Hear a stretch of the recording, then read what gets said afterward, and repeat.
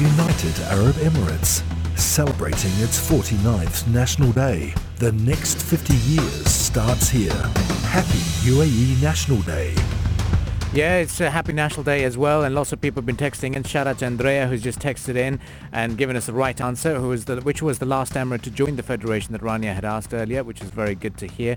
But now we're going to be talking about the United Arab Emirates as a country as a whole, as a business environment. We spoke to John Martin St. Valery, who is the chairman of the British Business Group, a little bit more about what makes the country an attractive destination, especially in line with the new developments that have been taking place, particularly when it comes to investment laws, the corporate laws, as well as the personal laws that have been changing as well in the country. And we get his thoughts on the program, and as well as what makes the United, and what for a person, long-term resident like John, how proud are we to be calling it our second home. And this is our conversation with the chairman of the British Business Group. Very good morning to you, John, and thank you for joining us. Now, let's start talking about all things. The celebrations of the UAE National Day and what's been going on with the British Business Group. I mean, firstly, happy 49th birthday to the UAE. Well, what a journey it's been, and I think there's enormous anticipation for the big Golden Jubilee next year. But for now, let's concentrate on a real sweet spot for this year, which is well needed, as we all know. Exactly, it is. And it's been lots of big developments recently, hasn't it? The new rules coming in, 100% ownership. I'm pretty sure there must be a very, very positive sentiment amongst your own members at the moment. And it's even more to celebrate the festive occasion.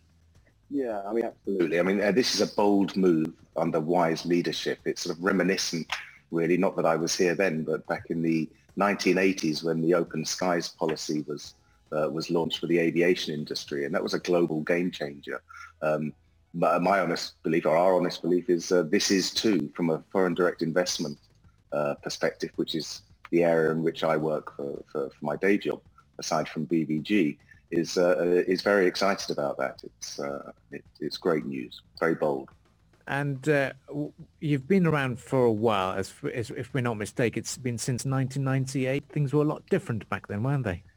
Well, they were. Abdul Karim, you're quite right. I arrived here in '98 with my young family, as they were at the time, to open a foreign branch of a UK business in Dubai, actually, but to cover the UAE and wider region. And of course, I didn't have a network here, and probably the best piece of advice I was first given when I arrived on the ground, speaking to a lawyer that I'd been introduced to. And he said, John, you should join the BBG. And I said, well, the BB what? What's that? He said, it's the British Business Group, Dubai and Northern Emirates. And incidentally, a big hello to our Sharjah members, whom there are many while we're on there. And so I was introduced to this group, and it enabled me to make a contact base and build a network to help me set up this business. So lawyers, accountants, recruiters, all those you can imagine. And some have become personal friends over the sort of preceding 22 years. But certainly to build a network, that's what I found most useful for a group such as BBG. And members joining this week want exactly the same thing. Of course, there's a wider value proposition of market intelligence and putting companies together for real business opportunities. But it's that building of a network and being part of a community that's been really so supportive. That's amazing to see. And talk to us about, on a personal level as well, for back in the days, the Jumeirah Beach Road and the Diafra Street used to be the hangout spots, and long before the big concrete malls. But life was very simple back then. If you've got any early memories of first moving to the United Arab Emirates, it would be great if you can share that as well. Oh gosh, yes. I mean, we lived down in Jumeirah, and the children were 8 and 6 when we first got here. And I remember, the Jumeirah Beach Road. It was just fascinating. It was all. It wasn't a sand track. I won't go that far, but it was. It was fairly basic, and you could see the sea all the way down. And I remember you'd go as far as Jumeirah Beach Hotel had just been built because the Chicago Beach Motel, which I had visited before, had been demolished. And then the next hotel was way up, which is now the Royal Meridian in Marina, which was the Forte Grand, and it was just one building on its own.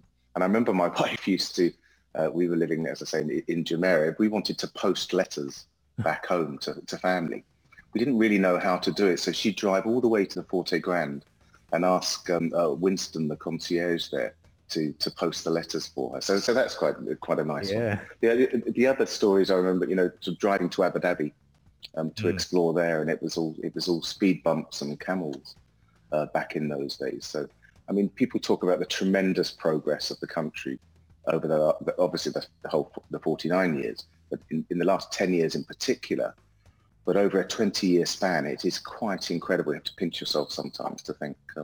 And now my kids left, for after secondary education and did their own things in Europe and UK, etc.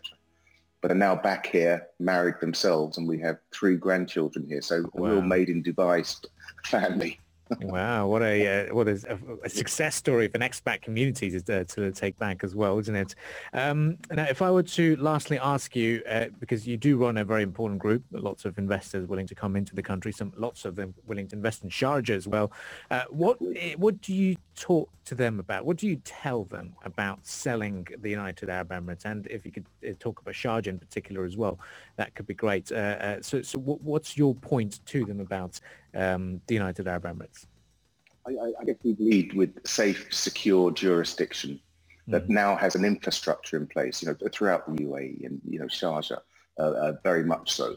Having that infrastructure of education, communication, transportation, the ability to get around in normal circumstances. Obviously, it's been a crazy year this year. But also, really importantly, the ability to connect at all levels between business and government. So by that I mean local and federal government, and in our case, with UK government as well. For example, we have a UK Minister for Trade who arrived in town early yesterday morning and leaves late tomorrow evening, and is meeting, senior business leaders as well as local and federal government. I know he's meeting some people in Sharjah as well. So I think that's a really strong connection, and the history of Britain here, even pre the Union, I think is very important. But we have to work hard to maintain that position. But yeah, safe, secure jurisdiction.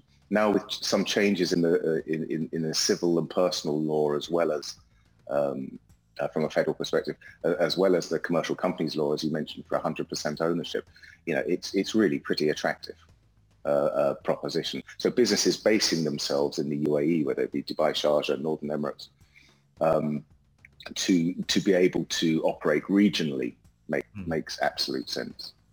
Well, thank you very much for joining us, John. If I can have one final statement on wishing everyone a happy National Day, we could go ahead with that. Again, it's thanks to the wise leadership, the rulers and government of the UAE and all 7 Emirates. You have an extremely grateful expatriate population, and we look forward to the next 50. Maybe not me personally, but certainly the British Business Group. Well, perfect. Thank you very much for that, John. And we wish you a happy National Day too. You too. Gold 95.